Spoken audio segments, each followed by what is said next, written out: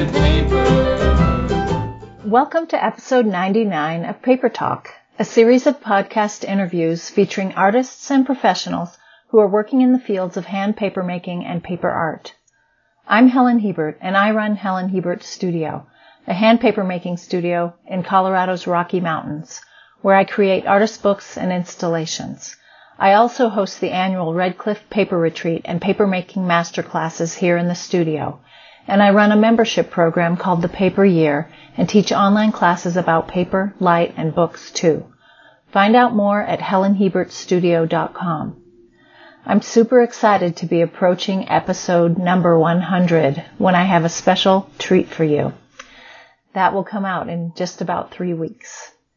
Today, I'm talking with Susan Ruptash, a Toronto washi artist who works in a variety of paper arts, including explorations of handmade heritage washi, printmaking, and bookmaking, building on a lifelong fascination with the properties and possibilities of paper. Ruptash's career as an architect has informed her explorations of structure, form, materiality, and process. She is a member of Propeller Art Gallery, Open Studio, and the Canadian Bookbinders and Book Artists Guild. Ruptash's work often includes embedded efforts that may not be readily apparent on viewing, but contribute to the finished piece through a curiosity and respect for the materials. For this reason, many of her works appear minimalist at first glance. Enjoy our conversation. Susan Ruptash, welcome to Paper Talk. I'm so excited to talk to you. Oh, hi, Helen. I am so excited to talk with you also. Yeah. We met through some online classes you've taken with me, and I'm just love your work. So let's talk a little bit about how you got into art and any childhood influences. And I know you studied architecture and were an architect. So give me your background. Right. So I come from a creative family, but I have had creative bug my whole life. But in particular, I have loved playing with paper since I was tiny. Oh. And I think a couple of my really important influences when I was quite young was my aunt Colleen, who at the time lived in California, very, very creative, highly creative person, a weaver and all kinds of things, and a lover of color. But she gave me two incredible gifts when I was very young. And one was a beautiful pop-up origami book that had instructions and samples of origami that started a lifelong love of origami and paper folding. And another was a beautiful traditional Japanese papercraft book written by two professors from in the 60s that showed all kinds of interesting ways to use paper that I had never thought of. And it was my first exposure to tearing paper. And my family got tired of these torn bits of paper that littered throughout the house. But it gave me a real fascination with paper from that very young age. And so really for my whole life, I've been dabbling with playing with paper, folding it, origami, making things, as you know, all kinds of other things. So it really started there. Right. And where did you grow up? I grew up in Ottawa, Canada. Okay. And where are you living today? Now I'm in Toronto, Canada. Okay. Yeah. All right, cool. And because you mentioned that book, I know it's one of your recommendations and we'll list it in the show notes, but that's New Dimensions in Papercraft, that book that your aunt gave you? Right. Yeah, it's New Dimensions in Papercraft, and the authors were Sadami Yamado and Kiyotada Ito. Right. And I've never seen that book, and I noticed it's still available, like old copies. So I'm going to order one. Yeah, it's very cool. But for me, it's and I treasure the fact that I still have it, because so many of us, as our lives go on and we move around and do all kinds of fantastic things, we lose the stuff of our childhood because at a point in our lives it doesn't seem important. And now that I feel so lucky that I have those two books, very important books from my childhood, among others. Yeah. Right. Okay. So did you do any formal art training growing up, or I did not. As you mentioned, I was creative. I'm also I love numbers. I love organization. I love math. I love kind of rigor, and that shows up later when we talk about my artwork, that shows Mm-hmm. up as well. But that combination led me to architecture school. So I went to university for architecture, thinking I'll just see what this is about. I'm not sure about it, and it was a fascinating and very diverse education that exposed me to lots of those kinds of things, and led me to a long career as an architect, actually. And so that's where I developed my love of structure and the importance of light and space and proportion and things like that. So throughout most of my life, I wasn't pursuing art in a very heavy way because I simply didn't have time. It was always in me, and it was always just gnawing at me to do more of it. But I had an amazing career as an architect that I loved. And so I ended up pursuing that, and I would say dabbling with paper for most of my life. Uh-huh. Cool. Well, I wanted to share that I also loved math and art, and I thought I would become an architect. I think it was inspired. My parents remodeled when I was a teenager, and I was fascinated with the model that this architect brought over to our house that he built. And I love that. I loved building models for different things, not houses necessarily, and drawing houses. But I didn't go in that direction. I did intern for an architect after my freshman year in college. So it's interesting. We both had that balance early on, and then I think we took the two different paths. Right. So just tell me a little bit about what you did in your career as an architect. Well, I started out, just working for a number of different firms, smaller firms and medium-sized firms, to try and get a sense of where I really wanted to land. And I think I realized fairly early on that my real calling was in organizing things and managing things. So I moved fairly quickly into managing fairly large projects rather than working in the smaller, more detailed areas of it. And then I was with the same firm in Toronto, BDP Quadrangle, for 29 years, and had the most amazing career there. And I think the two things I was most proud of was developing a real expertise and, in fact, setting up a separate company to deal with accessible design and inclusive design. Because from the very beginning, I didn't understand why we as architects and city builders were building so many things that excluded so many people. And I wanted to really work hard to change that. But the other thing is that the last 9 years of my career, I was managing principal of the firm. And that was a real honor for me to be able to take on that level of work, and to be able to reinvent myself throughout my career was really wonderful. Yeah. And so then you've retired from being an architect. I have. Yeah. I retired almost 4 years ago. I loved my job. It was a career of my dreams. But as I mentioned, this thing had been gnawing inside me, and it was growing. I was starting to try and really do more creative work, printmaking, bookmaking, playing with paper. And it was frustrating for me that I didn't really have the time, or more importantly, the energy to really pursue it.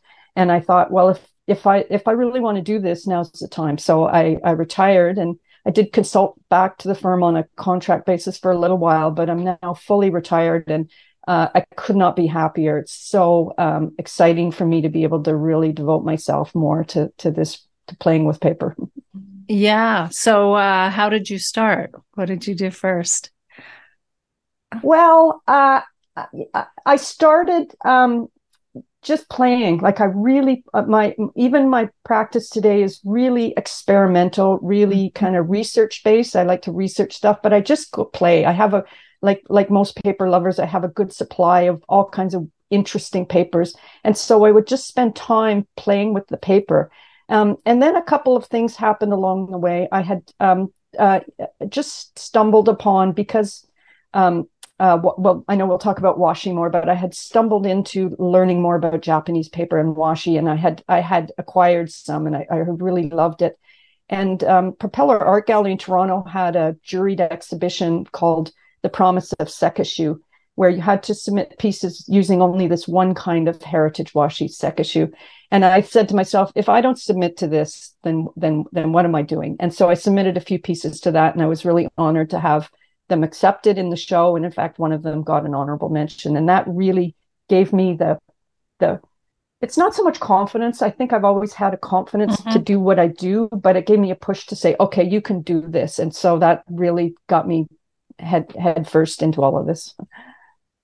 Right. And let's tell me what heritage washi means.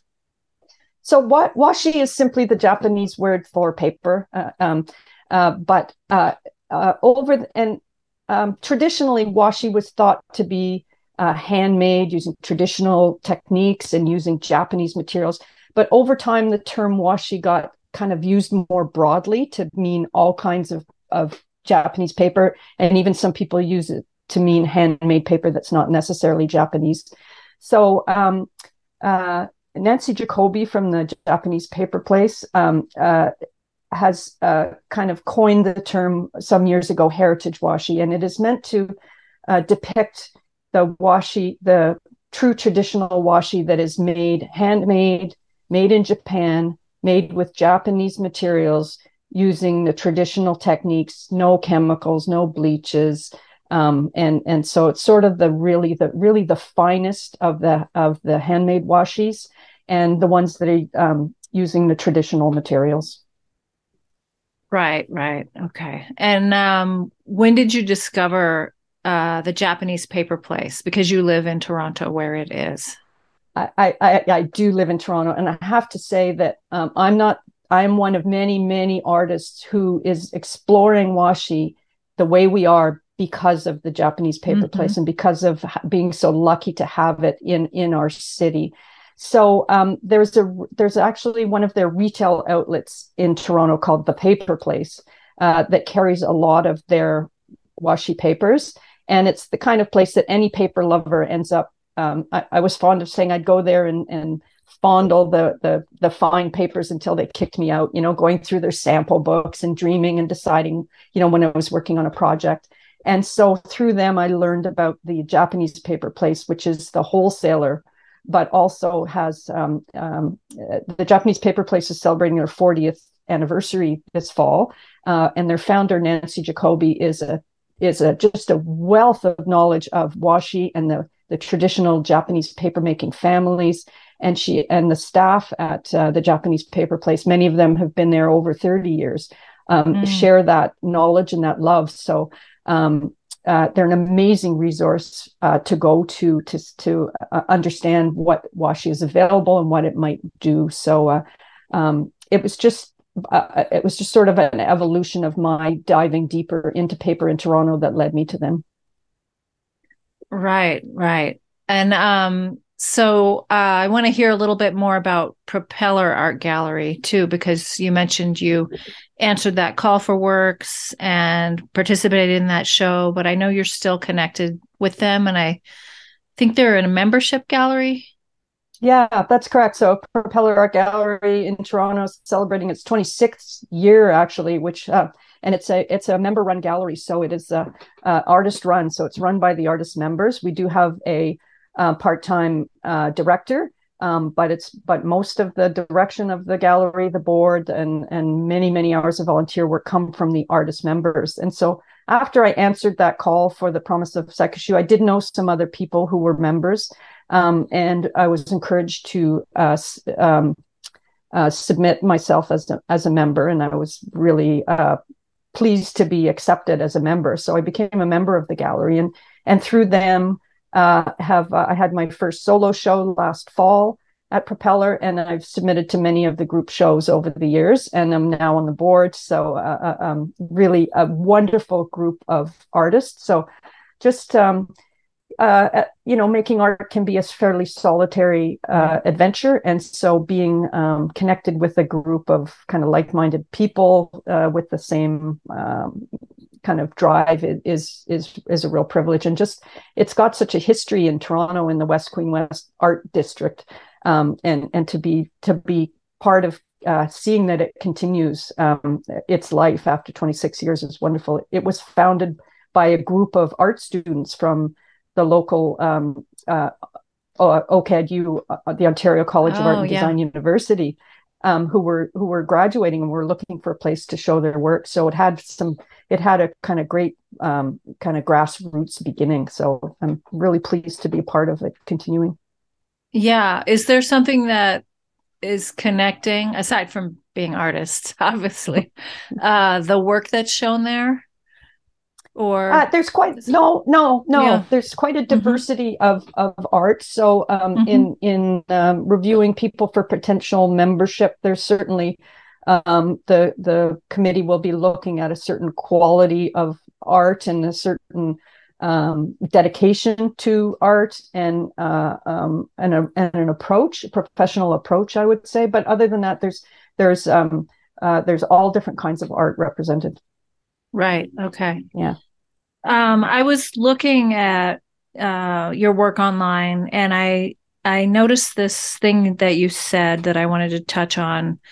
I believe this was your recent show there. The works in raw material showcase the inherent and hidden qualities of Japanese washi through minimal interventions. So I want to talk about your work, but I wondered whether that related to architecture at all too. Yeah, absolutely. It absolutely does. As I mentioned earlier, good architecture has restraint. It doesn't go too far. It thinks about the purity of the structure, the purity. It examines the materials and decides what that material, how it should be used to showcase it, but not overdo it. We all know the importance of light when we walk into a space that has gorgeous light and views and things like that. The importance of texture and color. But for me, my taste in architecture was always leaning towards subtlety, like less, not too much, like very subtle color changes or texture changes was always what appealed to me. And so all of those things that I just mentioned come into my work with washi. And the more I have worked with heritage washi, my favorite washi to work with now are very thin, very light, natural colored heritage washi. And so it's kind of like the desert. You have to get in close and look to see the beauty there. They're these beautiful colors, but which at first glance, if you looked at 10 heritage washis, they're kind of all the same color, but you put them side by side or hold them up to the light, they're completely different. And the more you work with them, the more you appreciate that. I think the thing that most people don't realize is how strong this heritage washi is. So because of the way it's made, most of the washi that I like is using the kozo fiber from the mulberry plant. And it has very long fibers and it makes the paper, when it's made in these traditional ways from real heritage master washi makers, it has incredible strength. And so one of the things I'm trying to do is how do I in my work reflect that strength in a piece of paper? How do I show people that, or make a hint that this is actually a really strong thing? And then of course the translucency lends itself beautifully to layering and to the use of light. And of course, one of the workshops I did with you, Helen, was paper and light, and of course, exploring how backlighting and lighting translucent and layered paper can really make it more wonderful. And then I mentioned the kozo fibers, and so a lot of the work that I'm doing is I tear the washi rather than cut it, and I'm trying to tear it in such a way that those fibers are really pulled out and expressed. So again, I'm trying to show people. You might not have noticed the fibers in this washi, but here they are. Now you can see them. So there's a lot of this. I think a lot about it in my work, but I say to people when it's sitting on the wall, you might look at it and go, well, she didn't do that much to it, but there's a lot in there. And I'm trying to really draw people in closer to the washi for them to see some of these qualities that I see in it. Yeah, that's beautiful. And there's a wonderful video that we'll link to that the camera is going right up to the edges of the paper and showing exactly what you're talking about. It's interesting to think about how someone might approach something and not even get what you're trying to do. So the video, I noticed that right away. But just being in the presence of that beautiful paper. Yeah. So go ahead. It is a real, when you say in the presence of that beautiful paper, I feel a real privilege and respect whenever I'm working with washi. When I pull out a new sheet of washi to work with or whatever, I feel that. And luckily I've heard of a lot of other artists who have beautiful washi at home. And they say, but I can't touch it. It's like, they sort of like, I'm not worthy to touch it. And I'm really glad that I don't feel that way at all. I feel if I can help the washi express itself a little bit more and get it out there where people can see it, that I'm actually, so I'm pretty bold with what I do to it. I don't mind really getting in there. Yeah. And I've been curious as you've been talking about what your paper stash is like. Like, do you have just a lot of paper so you have something to go to when you have an idea? Or do you have an idea and then you go buy that paper? Or is there That's a great any question. rhyme or reason? The answer is yes and yes. So okay. I don't have a huge stash, but I have a very good stash. And one of the things I've been great about as I've developed more of a stash is I make sure and keep a sample of whenever I can of any washi that I'm working with, so that when I'm trying to think about what washi I might want to use, I have these sample books that I can go to and look at them. And I'm very, because I have a huge respect for the washi and the washi makers. I know which washi I'm using. I know the qualities of it. I know what fiber it's been made from and things like that.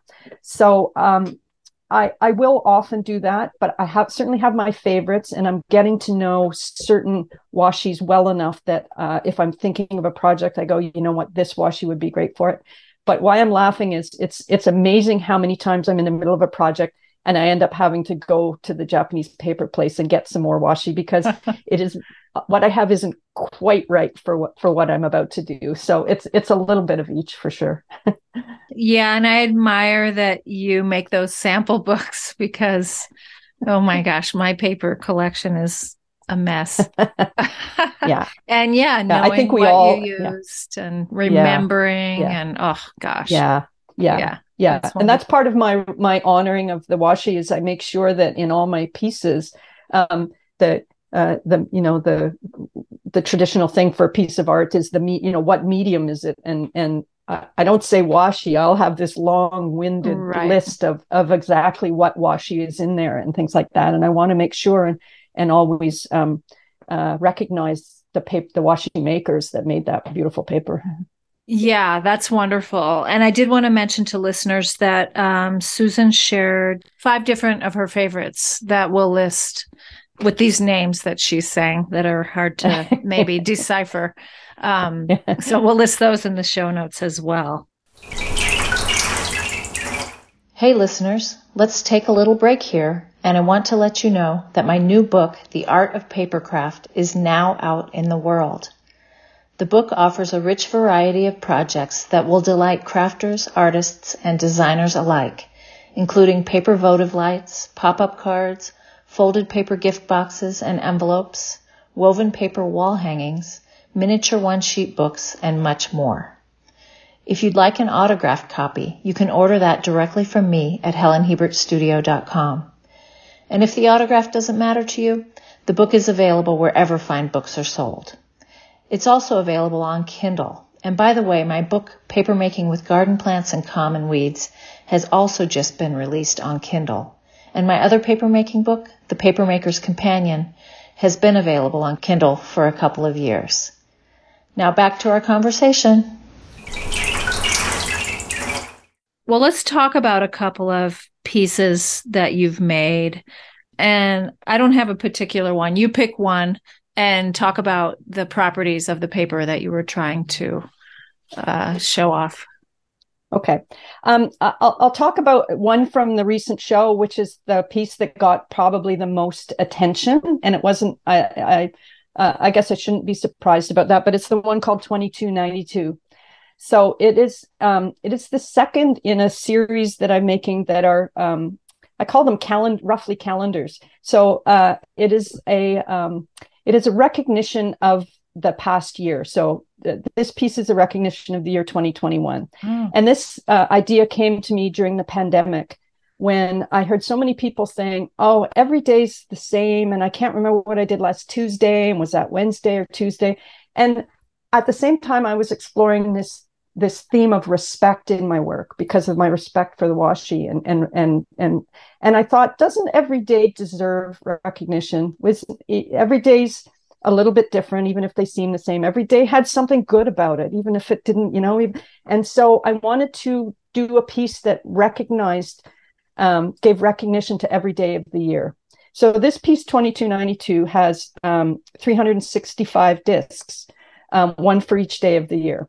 And another theme in this piece is repetition. I've grown to enjoy repetition in my work because again, I've used the same washi, the same technique on every one of these pieces, which is a wet tearing technique. I took a wet pen, did a little circle of water on the washi, let it relax a bit, and carefully tore it to express the fibers. And I did the same process on the same paper, but every one of them is different because the washi's handmade. I'm imperfect. I did them on different days, and so they're the same and yet they're not. And then I wanted to express them as minimally as possible, so I strung them together on very light linen thread, no glue, just tiny knots, and on 12 strings, so one for each kind of artificial month of the year, and then strung them as a mobile. So the whole piece just moves. You just look at it. It's so light. You just look at it and it moves. And you would think the rigor and the repetition would make it hard, but it's a very, very soft piece. I used one of the heritage washi, Sekishubanchi Tsuru, which is one of the ones on the list, because it's a beautiful, strong, translucent washi. And to make it look really, I wanted to express the softness of it. So I crumpled the entire sheet, just dry crumpled it, and then flattened it back out with my hand a few times before I made the piece, so that the pieces actually have this softness to it that really express the fibers of it. So that, and like a lot of the pieces I do, the shadows that it creates on the wall are almost as nice as the art piece itself because of the translucency of it. So that's one of that piece. I think people were drawn to it because of its size and its softness and the fact that it was moving. And then when they heard the story about it being connected to as a calendar, I think that really fascinated people. And then the title of it, 2292. At first I thought I didn't just want to call it 2021. That was kind of boring. So I calculated the circumference of each disc, because to me, it's all about the fibers. So how many linear inches of fiber are in this piece? So I calculated the circumference of one of the discs and multiplied it times 365. And that's 2,292 lineal inches of fiber. So that's just to amuse me. My titles amuse me. That's where they come from. Yeah. And I'm curious just about the daily process. So you tore one a day? Is that how you did it? No, or did you? No, okay, you made it as a piece. I didn't. Yeah. So I know, I think I was inspired. I learned of people who do things every day. And in fact, yeah, Weave Through Winter was one of the workshops that I did with you, where there's a discipline of doing something every day, which is very fascinating to me. But I didn't want it to become an effort, like, oh, I have to do my disc for today. So I don't do them one a day. I do one for each day, but I do them in batches. Yeah. I love the daily practice, and I do Weave Through Winter every year. But other than that, I don't really have a daily practice that I could label. But I was thinking, what popped into my mind, because there's so many different kinds of daily practices, was this writer that I follow, Matthew Dix, and he has something called Homework for Life. And you were talking about the importance of every day. And so every day, because he's a writer, he has this Excel spreadsheet that he writes a few things in that could become potential stories. And it's really interesting because he can go search the spreadsheet. He's been doing this for years to jog his memory or to find a theme, to combine a few of these little story ideas. And I love it.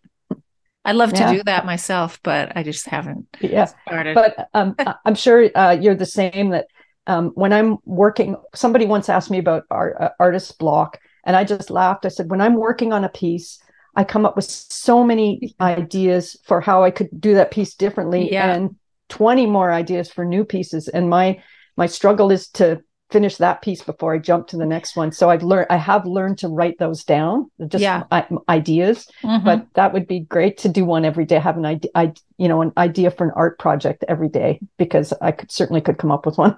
Yeah, right. Capturing it is another thing, right? For me, it's more, if it keeps coming back, then I know I need to do it. But there's so many ways. I love what you said about the softness that drew people in. And I was going back to my own very early interest in paper, which was, I got to go to Japan when I was 22 or 23, and not paper related, just with my family. And we stayed in a traditional inn, and it was filled with tatami mats and shoji screens, and the light coming through those paper covered shoji screens just struck me. And maybe it's my interest in architecture, I don't know. But let's talk about another piece. And I know you've again, you can pick the piece, but I know you've explored some of these other techniques, like using konnyaku. You mentioned the crumpling, but I know you use it in combination with konnyaku sometimes, and then kakishibu, which is the persimmon juice. Is there a piece we can talk about, or just the process? You also have a wonderful, I want to mention your blog, where you'll show a piece and then you write about the process. So it's a wonderful resource, and we'll link to that too. Yeah. Okay. Thanks. Well, for kakishibu, I guess I'll talk about the piece called Unspun, because it again, I think, has a number of covers a number of themes that repeat in my work. Unspun is made from Inshu Mitsumata, which is a different fiber, and it's as I mentioned, it's almost all of my work is using kozo. So it's interesting that to use a different fiber and a different paper. Inshu Mitsumata is just a gorgeous heritage washi, and the reason I chose Inshu Mitsumata for this piece is that it is one of the washis that is traditionally used to make kami ito, which is paper thread. So that's traditionally made in Japan, where washi is cut into very, very, very fine slices and spun into paper thread, and then most traditionally then woven into paper cloth called shifu. And I was very interested in that. So I had explored making some kami ito, and I made some myself, not anywhere to the level that the master shifu makers are making it, but just to understand the process. And so this piece Unspun, then I took a full sheet of Inshu Mitsumata, and I cut it in the same manner that you would cut for kami ito, which is sort of alternating slices, so that the entire sheet turns into one long strip. So, but I cut it much coarser than you would for kami ito, and then I spun it just by hand. I spun it into a tight cord, and I dyed it in kakishibu. So kakishibu is a traditional tannin used in Japan for making paper more insect-proof and waterproof. So it was traditionally used to make umbrellas and make all kinds of things, and seat cushions. It's made from fermented unripe persimmons, which is, I just love using things like that. And it makes a beautiful, deep reddish brown dye. And the thing that fascinated me to it is the color changes over time as the oxidation and the sunlight affect it. For at least a year, And I love doing processes that I don't have full control over. So you would dye it a certain color and it'll keep changing. So you don't really control it. So again, that was my first draw to it. So now, anyway, I want to ask you where you get the persimmon and in what form. So I buy kakishibu comes in liquid form and in powder form. And in North America, it's most traditionally comes in powder form. And I get mine at the Japanese paper place. And in the States, Washi Arts, which is a fantastic store run by Linda Marshall, who is a wealth of knowledge on these things, it also would sell it. So it comes in a powder form, and then you just mix it up with some distilled water and use it.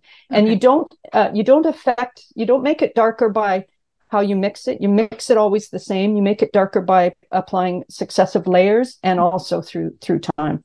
So I've used it on a number of my pieces. I love using it. So for this piece, after I wove it into or spun it into a paper cord, I submerged it in kakishibu several times. And then I let it dry completely. And then I unspun it. So then I flattened it back out, which it sticks together, but not if you work at it carefully, you can draw it back apart. So I took it back apart and kind of reformed it back into a semblance of its original sheet. So this was an exploration that I've done in other pieces. A couple of things. I like to use a full sheet of washi wherever I can. In my early work, I would use my architecture training in proportion to say, that sheet should be a little longer and narrower. That proportion isn't quite right. But now I'm like, the washi maker had a reason for making the sheet that size, and I'm not going to question that. So as much as possible, I try to use the entire sheet. So this was one example of that. So then I kind of spread it back out in a semblance of the original sheet, and there it is. And then the other theme I think I hinted at the beginning was the making and the doing and undoing. Yeah. I like that, where you do something and then you undo it, but of course it's not back to where it was. Right. But I'm fascinated with.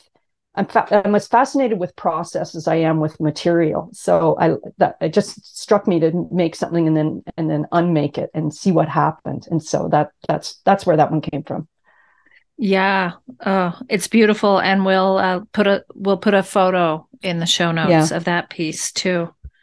Do you want me to talk a bit about a konyaku piece, or is that, as you know, I can go on and on? Yes, I do. But I wanted to mention to listeners who are interested in Shifu and Kami Ito, there's a project in my new book, The Art of Papercraft, which was contributed by Susan Bird, who spent a couple of years with a Japanese master mastering this craft. And it's a really fascinating craft. So if you're interested in that, Susan Bird also wrote a book about the craft and her time in Japan, which is available from the Legacy Press. So yeah. Tell me what konyaku is, and then let's talk about a piece. So konyaku is another traditional Japanese technique. It is a starch that's made from the root of a plant called the voodoo lily.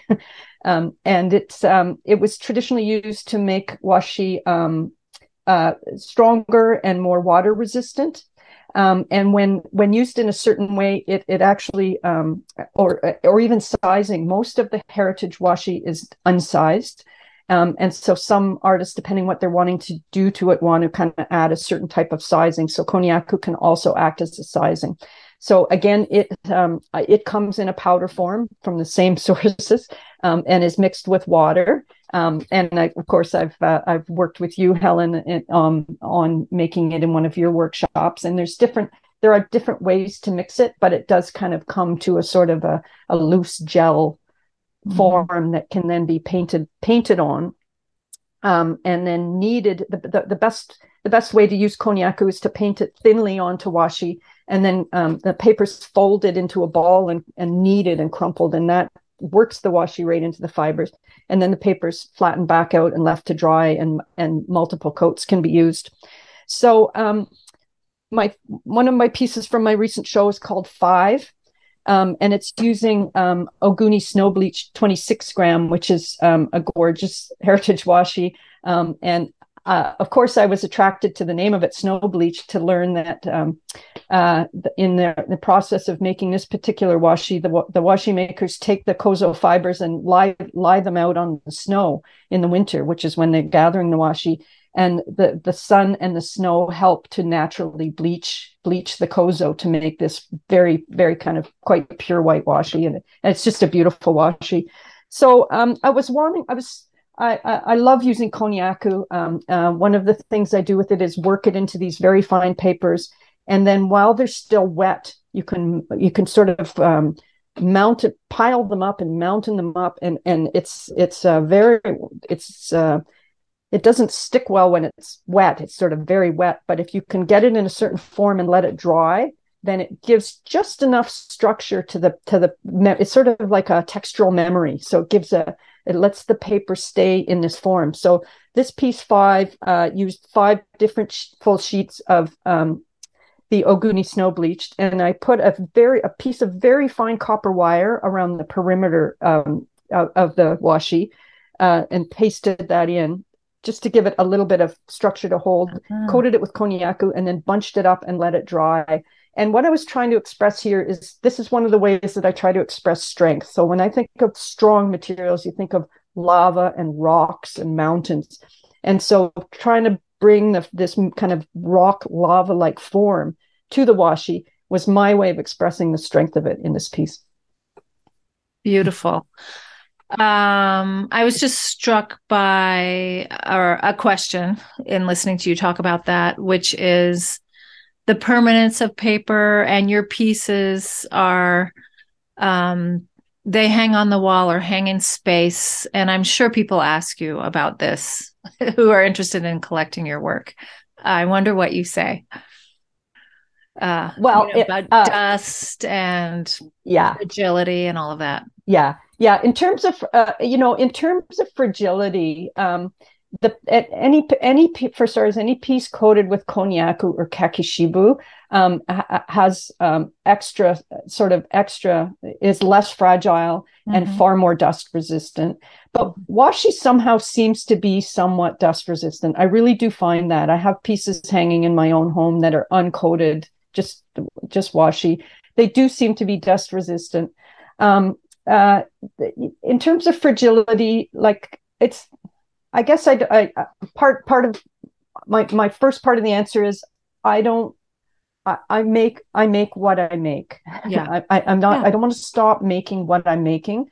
And I don't worry about that. And I don't want to kind of be flippant about that. But the other thing is I think washi is not nearly as fragile as people realize.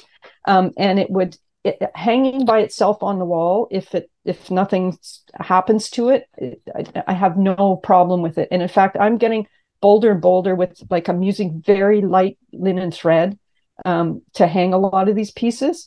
I'm going with lighter and lighter kind of connectors for it because it doesn't seem to be an issue. So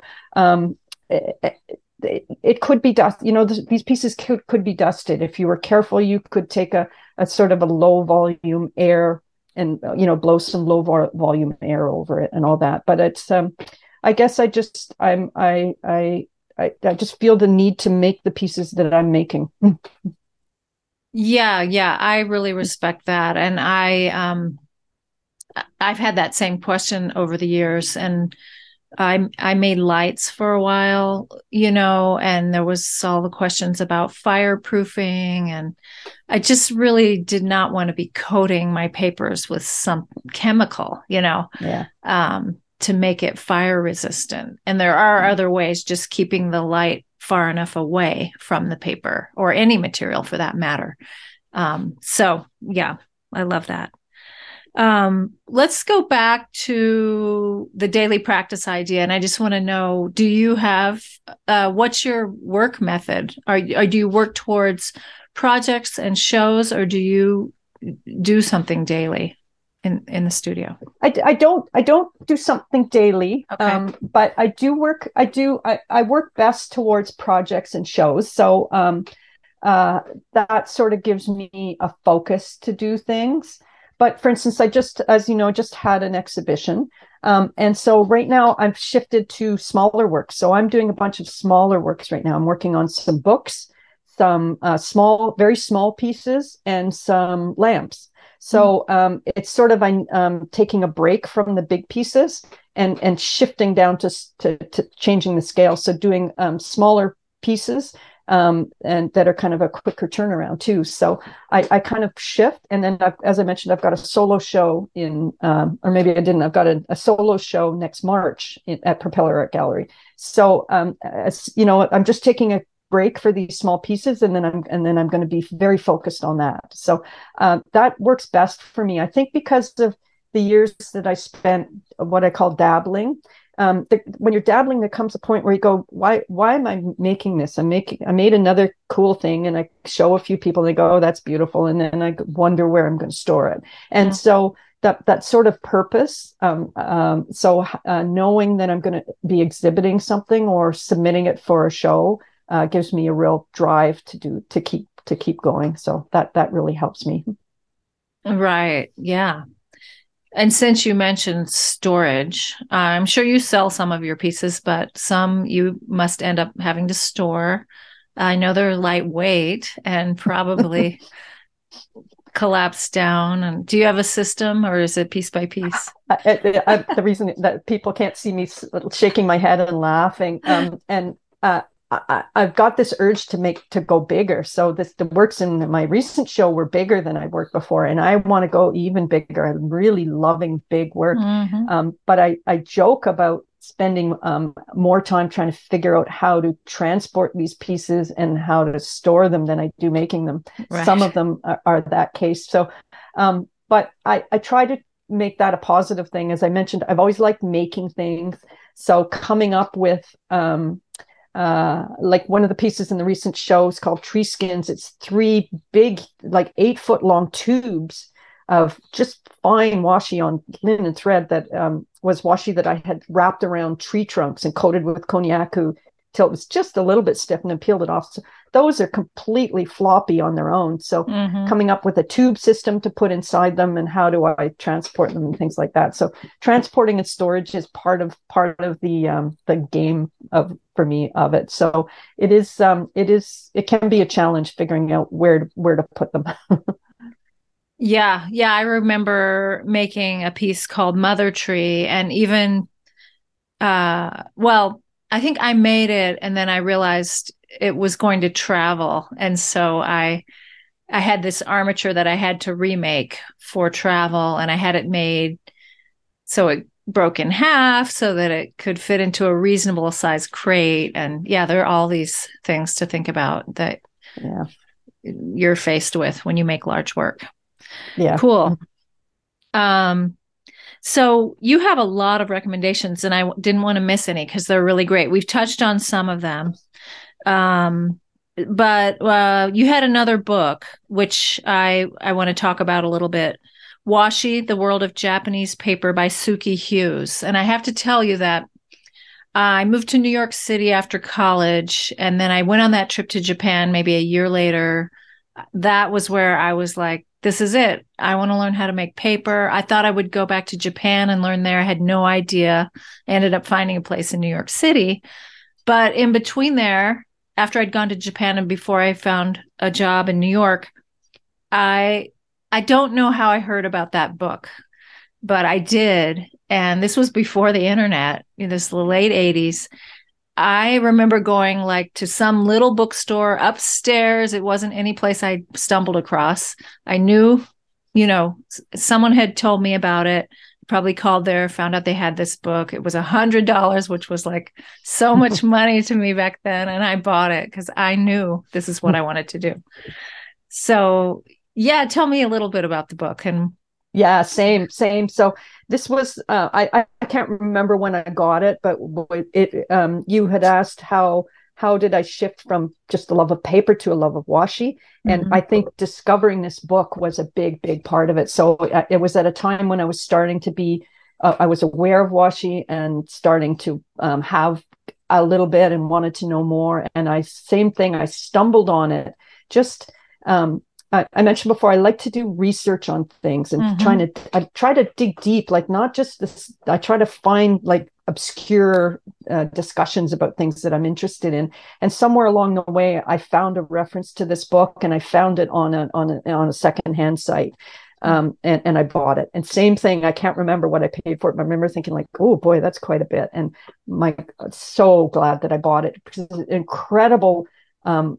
Like talk about respect, like that's probably one of the big places that I first learned about the respect, but the stories about the washi making families and the paper making villages and the different fibers and the process, like it's such a wealth of information by someone who truly understood and loved and really got deep into how this amazing material has been made and continues to today. And what's both interesting and scary to me is the book isn't that old, but the number of heritage washi maker families that are mentioned in the book that are no longer making washi. So they, it's a real testament to kind of how the art is disappearing in some ways. But yeah, it's an amazing book.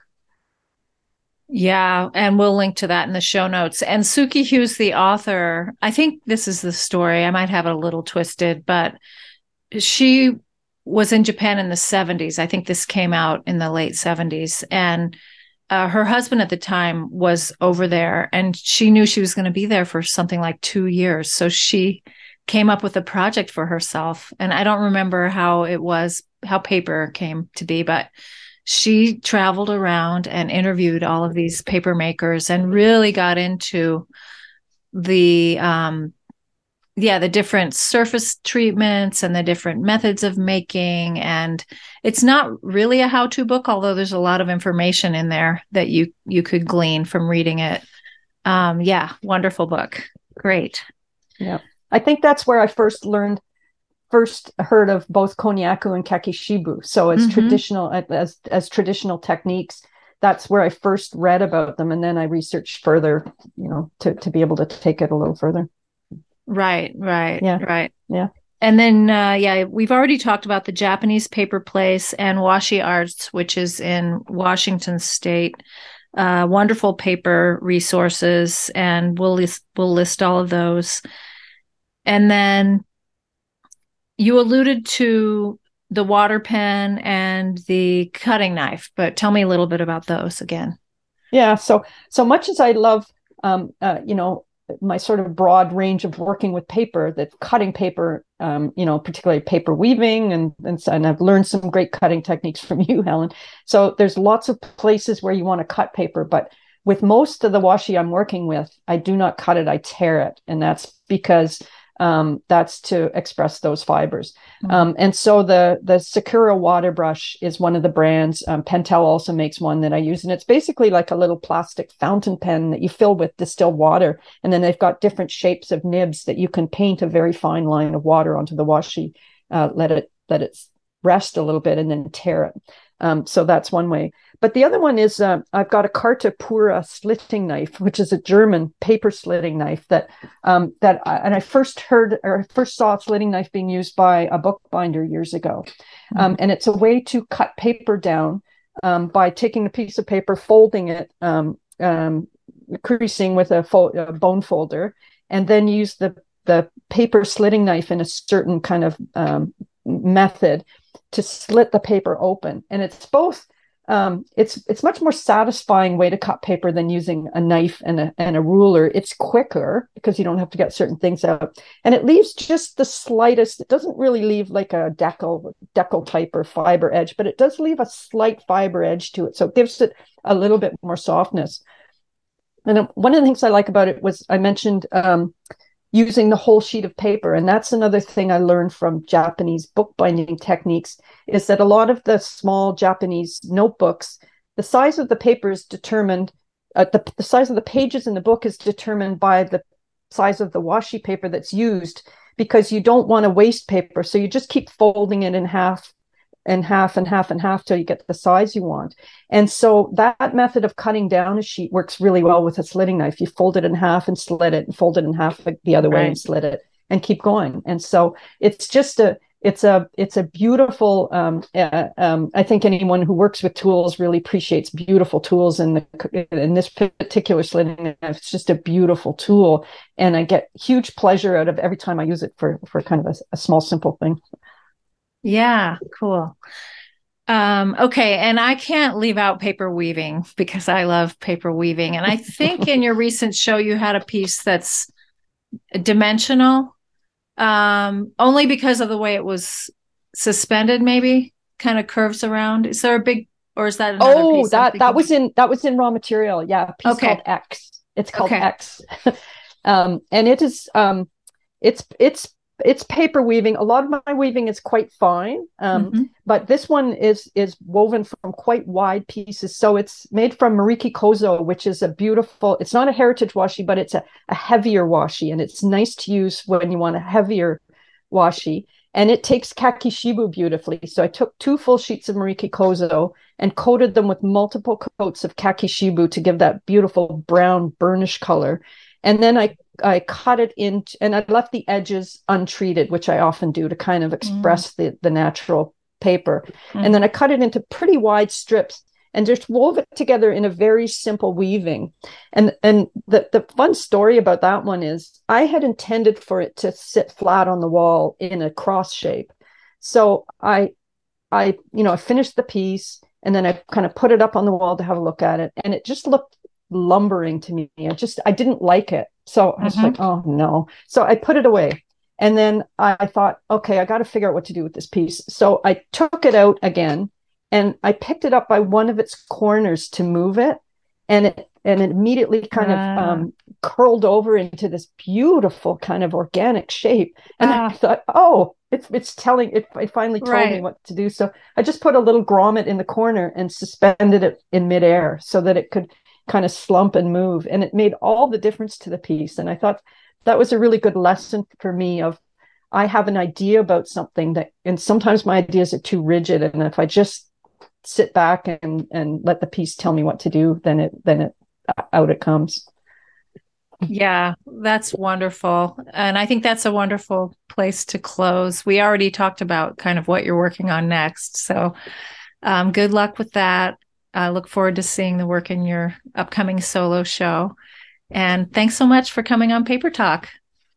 Oh, thanks so much, Helen. I appreciate. It was so fun. It was such a fun conversation. And I'm, thank you so much for everything that you do for paper lovers all over the world. You're an amazing resource. Oh, thank you. And I will mention that this is episode 99, and the next one is episode 100. I've got a little surprise for everybody. So stay tuned. Hey, paper friends. Did you know that I write a weekly blog called The Sunday Paper, featuring stories of people doing exciting, innovative, and beautiful things with paper? Sign up at helenhiebertstudio.com/blog. I'm also creating a lot of content over here, and the best way to stay up to date is to join my newsletter list to learn about free tutorials, online classes, workshops, and the annual Red Cliff Paper Retreat, which takes place right here at Helen Hiebert Studio. You can sign up at helenhiebertstudio.com to receive my e-newsletter. This wraps up our episode, and if you enjoyed it, I'd appreciate it if you could leave a review over on iTunes. This helps other people find out about the podcast. Special thanks to Gary A. Hansen for the sound editing and Peter Thomas for the music. Visit helenhiebertstudio.com and click on Paper Talk, where you can find out more about them, subscribe to the series via iTunes, and listen to other episodes and access all of the archived shows. I'll talk to you soon.